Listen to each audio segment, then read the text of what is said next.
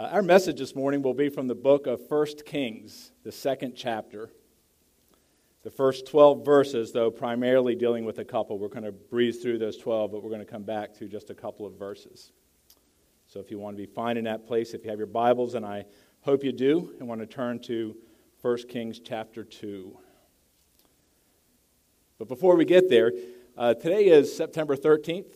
That means this coming Friday is September 18th. Does that date mean anything to anyone? Yeah, 4 years ago, on September 18th, 2011, many of us that are here today gathered at 119 West Camden, Wyoming Avenue for the first time as Three Stones Church. And so next Sunday will be the closest Sunday to our anniversary, but it's so exciting I wanted to mention it twice. I've been each week kind of opening with something that is relative to the message, but it comes from a resource that I think is good for you to know about. And today I want to mention a book. It's called Knowing God by J.I. Packer. Has anyone here read Knowing God by J.I. Packer? Mark Dever said that was the greatest book written in the 20th century. So you might consider checking out Knowing God. And it's not the only thing Packer wrote, but it is a powerful book. He asks a question. You might want to write this down. This is really good. He asks a question, how can we turn our knowledge about God into knowledge of God? How can we turn our knowledge about God into knowledge of God?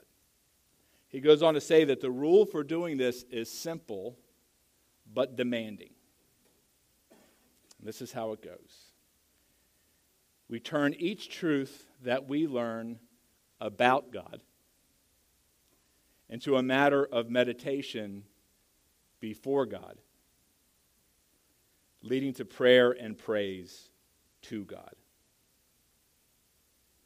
So how can we turn our knowledge about God into knowledge of God? We turn each truth we learn about God into a matter of meditation before God, leading to prayer and praise to God. So what truths? What are some truths that we know about God that we could do this with? Well, God wants a relationship with you. He has a purpose for your life. It's true that God can meet all your needs. It's true that God has forgiven you and enables you to forgive others. It's true that God will help you to do what is right. It's true that God will help protect you from evil, that He'll never leave you or forsake you, and that He sent His Son to rescue you. So that's things we know about God. That's knowledge. And we might even change knowledge to wisdom here. You know, I may have said this before, the difference between knowledge and wisdom. Your knowledge is stuff you know, right? Like a tomato is really a fruit. That's knowledge. Wisdom is not using tomatoes in fruit salad. Okay? So wisdom is applying the things that we know. So we take these truths that we know about God and we meditate on them before God. We go before God bringing these things that we know to be true, but wow, do we apply them in our lives? Do we live as forgiven people who forgive others? Are we certain that God provides for our needs? Do we know that God is really always with us? We know that the Bible says that, but is it true in our lives? Well, we take these things before God and we meditate on them. We ask Him about them. We talk to others about them. We dig into Scripture and read about those things. And it works. And it will lead us to pray to God, praising Him for those truths in our life. And that's good for us. But it also helps us to take the step that is what makes this relative to our message this morning. It helps us help others learn. It helps us teach and disciple others. Some passages of Scripture are great and wide and broad. God breathing out light. God sweeping out His hand and casting the stars and planets into space. God taking that same hand and forming the first man. or opening the floodgates to cover the earth, or opening the Red Sea.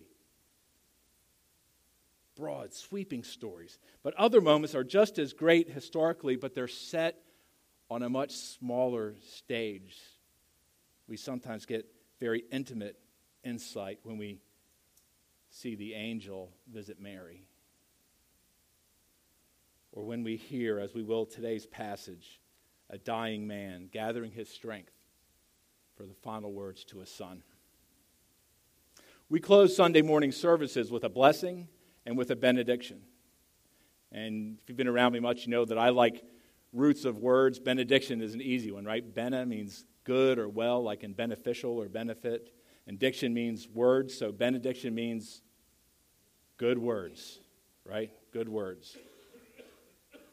Be hard-pressed to find better words to speak to someone than those we see David share with his son Solomon. Most commentators put Solomon at this time when he was about to take the throne at somewhere between 14 and 18 years old. And David, about to die, brings Solomon in, gathers his strength, and gives him instruction. Almighty God, as we open your word this morning, we thank you for the availability that we have to open your word, to publicly share it, proclaim it, discuss it, learn about it. And as we're thankful for the ease in which we can get a Bible, open it here, we do lift up those around the world who do not have that luxury.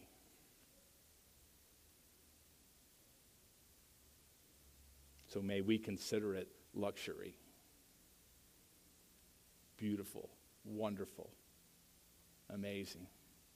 And may we do all in our power to get your word into the hands of those who do not have it.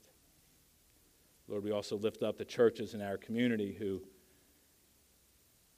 are meeting also this morning, and we ask that your word be faithfully preached, that it be faithfully heard, and faithfully obeyed.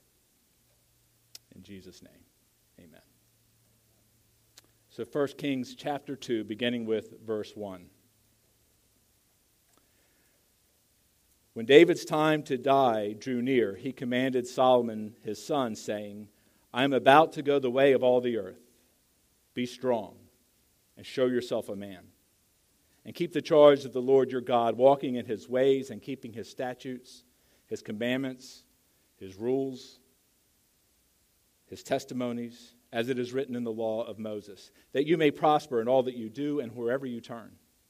That the Lord may establish his word that he spoke concerning me, saying, if your sons pay close attention to their way, to walk before me in faithfulness with all their heart, with all their soul, you shall not lack a man on the throne of Israel.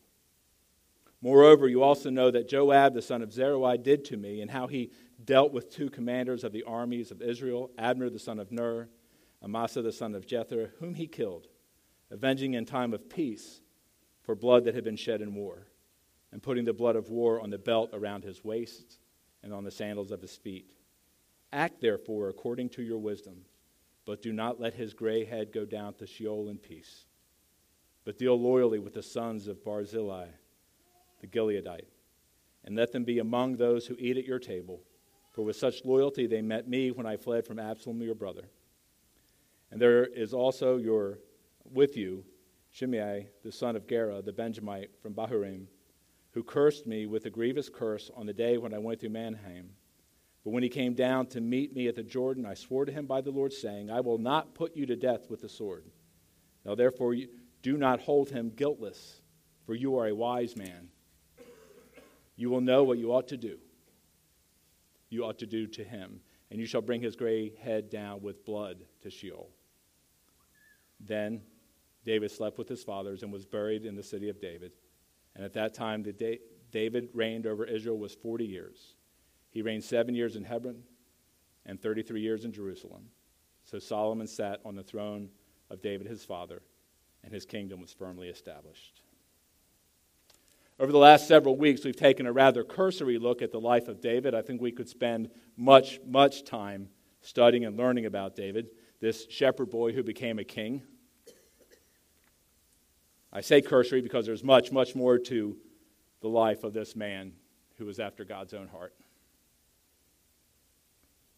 But we have talked about things that are vital to understanding the life of David and what his life means to us. Most importantly, David kept and brought the line that led to our Savior. All the events in David's life, his anointing as king, his victory over Goliath, his many military victories, his ascension to the throne. Remember, we talked a few weeks ago about his default position before God, that for the most of the early part of his life, when he was being chased through the wilderness, when he was under the threat of death, that he put himself always before God. But then he forgot that position and allowed great sin to enter his life. But all these events brought David to the same place that all the events of our lives are going to bring us. Eventually, to death. So chapter 2 begins with David calling his son in to give him his last words. In verse 2, he says he is going the way of all the earth. And that's a euphemism for death. And I'm sure there was sadness in Solomon's heart because his father was dying. I'm sure there was sadness in David's heart because he was dying. But I think for David there was more sadness even than that, because he was a man after God's own heart. He did understand the impact of sin in the world, that the only reason death even exists in the world is because of sin.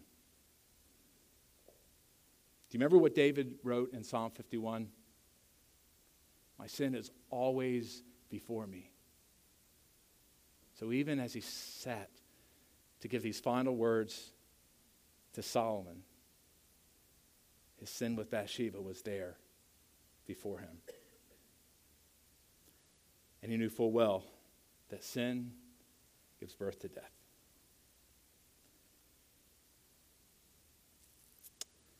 So let's look, kind of like I say, briefly through some of these verses and then come back to 2 and 3. In verse 4, David relates God's promise to keep the house of David on the throne of Israel as long as they obey God's laws. Verses 5 through 9 tells Solomon how to deal with certain of David's foes and certain of his friends, people who had shown kindness to him and people who had shown evil to him. And he wants Solomon to treat them accordingly. And then in verse 10, at the age of 70, David dies. Verse 11 just tells us the length of time that he reigned. In verse 12, we see the promise that Solomon takes the throne. Another of David's older sons had attempted to take the throne, but cedes it as he knows that this was promised by God to Solomon. But like I said, primarily I want to look at the second half of verse 2 and verse 3. And in these verses, I want to make a few points or ask a few questions. Maybe have you ask them of yourself and answer them of yourself as we look at these instructions that David gives to Solomon. What do these instructions offer you? What do these instructions offer our youth and our children? As adults talking to youth, as David talked to Solomon, what do they offer our young people? But David was also talking to the next king. So what do these instructions offer leaders of any kind in church or business or government? What do these instructions offer to them? And then fourthly and lastly, how do these verses show us Jesus and our need for his atoning work on the cross? Well, in verse 2,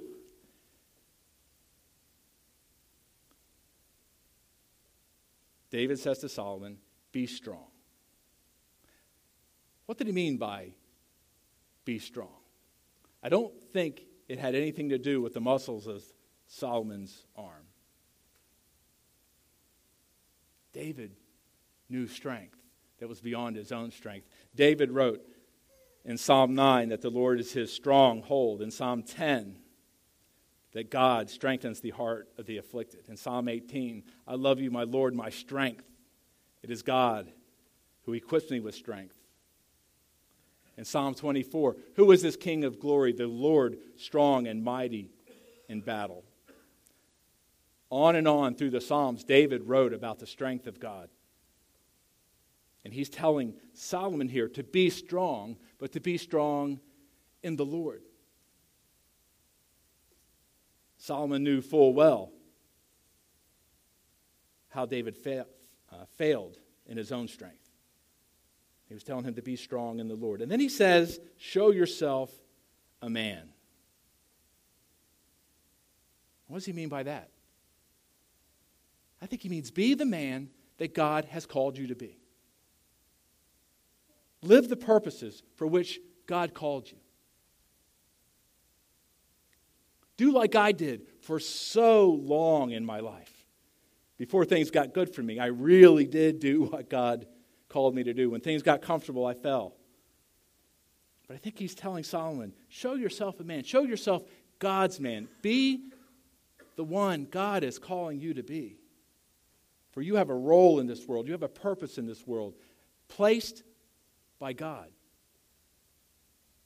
Enabled by God. In verse 3, he goes on to instruct Solomon to keep all of God's commandments, his rules, his statutes, his laws, all of it. Uses all those words. He's covered. If God said do it, do it. David learned that keeping God's commandments brings joy in life, brings success in life. But David violently broke those commandments. He knew full well the treasure and the pleasure of being obedient. And then he saw what happened when he listened to the lies of the enemy's offer of a different kind of treasure and pleasure. And how even though it brought short-term enjoyment, it brought long-term suffering that extended beyond himself to people he loved and to people for whom God was holding him accountable. But he says, if you will keep those commandments, if you will do what God tells you to do, if you'll be obedient, then prosperity will be everywhere you turn and everywhere you go. And eternal prosperity awaits. So this is what David was telling Solomon. Just a few words here. But it really is everything. Be who God is calling you to be. Let the strength of God work in you and be obedient to him. So those were David's instructions for Solomon. What do they mean to you? What do they mean to me? Well, I think they mean basically the same thing, that you're to be strong, but your only strength comes from God. When I am weak, he is strong. Human strength will fail. We will, as David did, go the way of the earth. But God is our rock. He is strong and mighty in battle.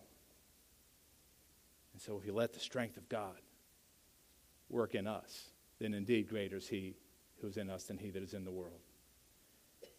And what does it mean to us to show ourselves a man or to show ourselves a woman? Well, I think it means the same thing, to be that which God has called you to be. There is a calling on every person's life in this room. None of us probably to be king of Israel. But something vital to God's work. It's not just what you do here in church. Matter of fact, this may be a very small part of it.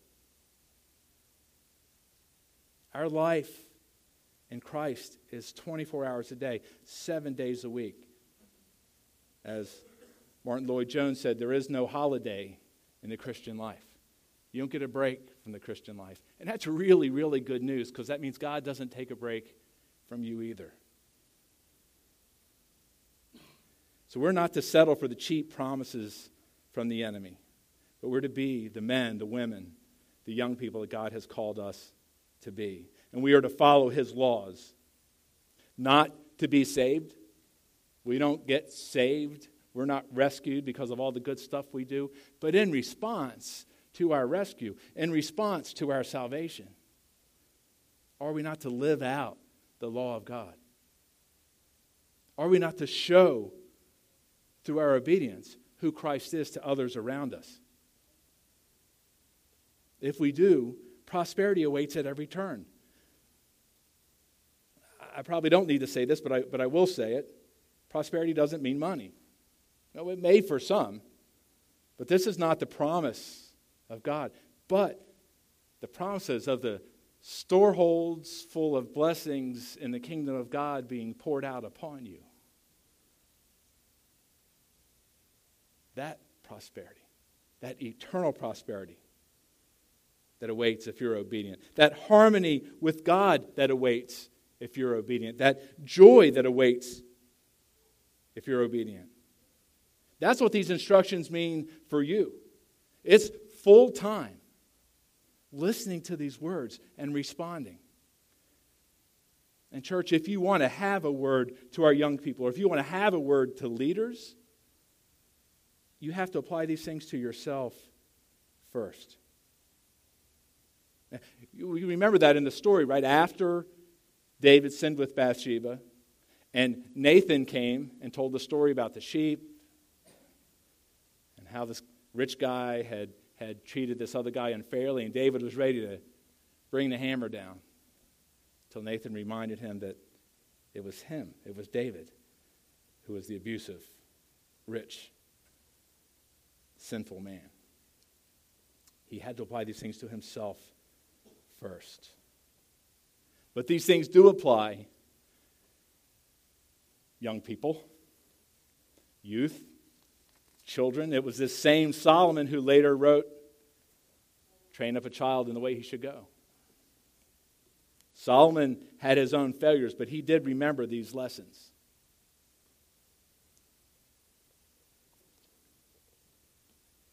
And we must remember these lessons. And we must teach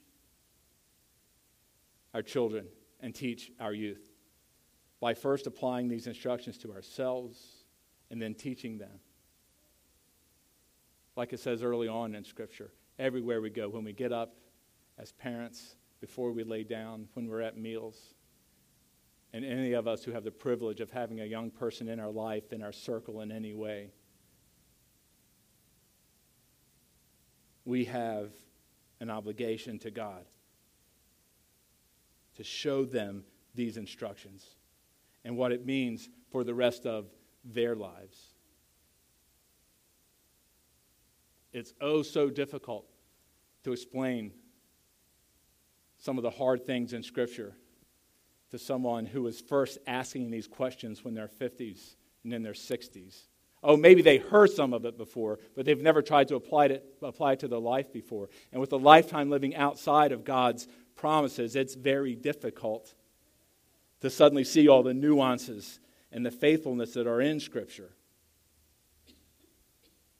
It's become accepted that, well, we raise kids in the church and they go off to college and they sow the wild oats and, we hope they come back. Well, they're coming back less and less and less.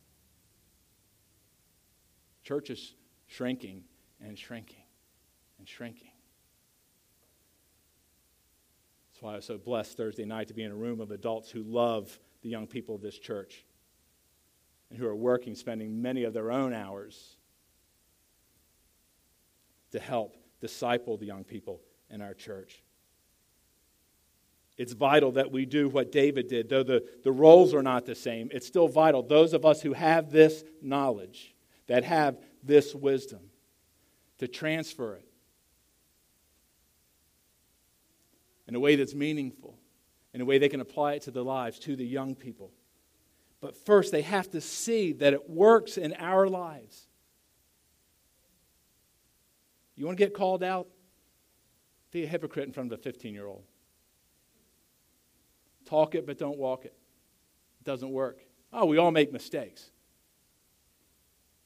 We all slip up. But there's a difference between slipping up and living a life that is out of the instructions of God.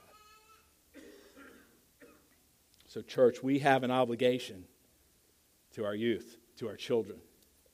We have to take every opportunity in every church service, every Bible study, every Sunday school class, every youth group meeting to instruct each other and our young people in the ways of God. So what do these instructions offer leaders? Leaders of any kind. Church leaders, pastors, elders, business leaders, government leaders. Are these useful for them? I certainly think they are. I think they're useful. I think they're vital for them. The Fellowship of Christian Athletes will tell you that a coach, another type of leader, a coach influences more people in a season than most adults do in a lifetime. Leaders have influence. They will have influence. What kind of influence will they have?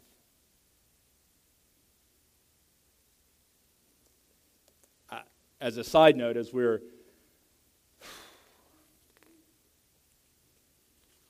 for better or worse, headed into this political season, we have to consider how we talk about politics and our faith and things in the world. I have opinions on everything. I have opinions on everything, and I think I'm right in all of them. You do too, or you would have a different opinion. The thing is, some things I have researched and studied and analyzed, and I have an informed opinion about. Other opinions I have because it just seems that A is better than B, or most of the people that think like I do pick A over B. But I could be wrong. But I'm not wrong about the gospel. I'm not wrong about the gospel. Your job may cause you, or there may be other situations that may cause you to have to opine over some political person or event or ideology, something. But I think when we meet people, we need to do a little mental mathematics and say, what does this person need the most? For me to beat them soundly with my political ideology and logic, or do they need to know Jesus? Because in the 4 mentioned, I could be wrong, but I am not wrong about the gospel. Now, there are things that are talked about in political circles or laws or whatever that are biblical issues. That's a little different. I think we stand with the Bible in those issues, but for the most part, goodness, church, go make disciples. Doesn't say go make Democrats. Doesn't say go make Republicans. It doesn't say go make church members. Go make disciples. Go make people who love and follow Jesus.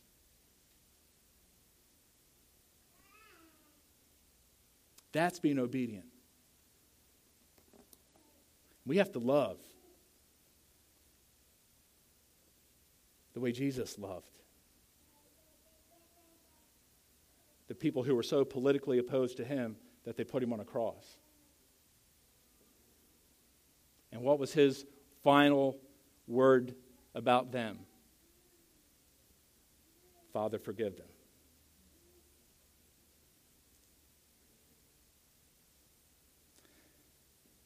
But if we want to be in a place where we're going to speak into the lives of leaders, then we have to be living out these instructions first. It's important for our leaders. But if we're going to have any integrity, if we're going to have any credence, talking to children or youth or coworkers or parents or neighbors or presidential candidates, then we have to know that we are standing firmly on the rock that is Jesus Christ. So how do you feel? This is a lot of knowledge about God. All these things, all these instructions, all these ways to apply these things, all these promises from God. This is a lot of knowledge about God. So I'm going to ask you to do this. Take whatever you remembered or written down. Take it before God.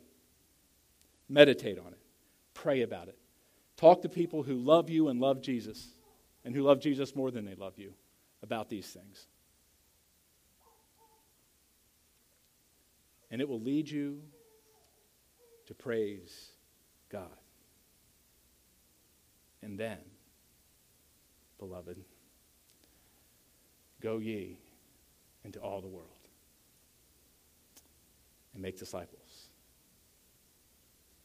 baptizing them in the name of the Father and of the Son and of the Holy Spirit.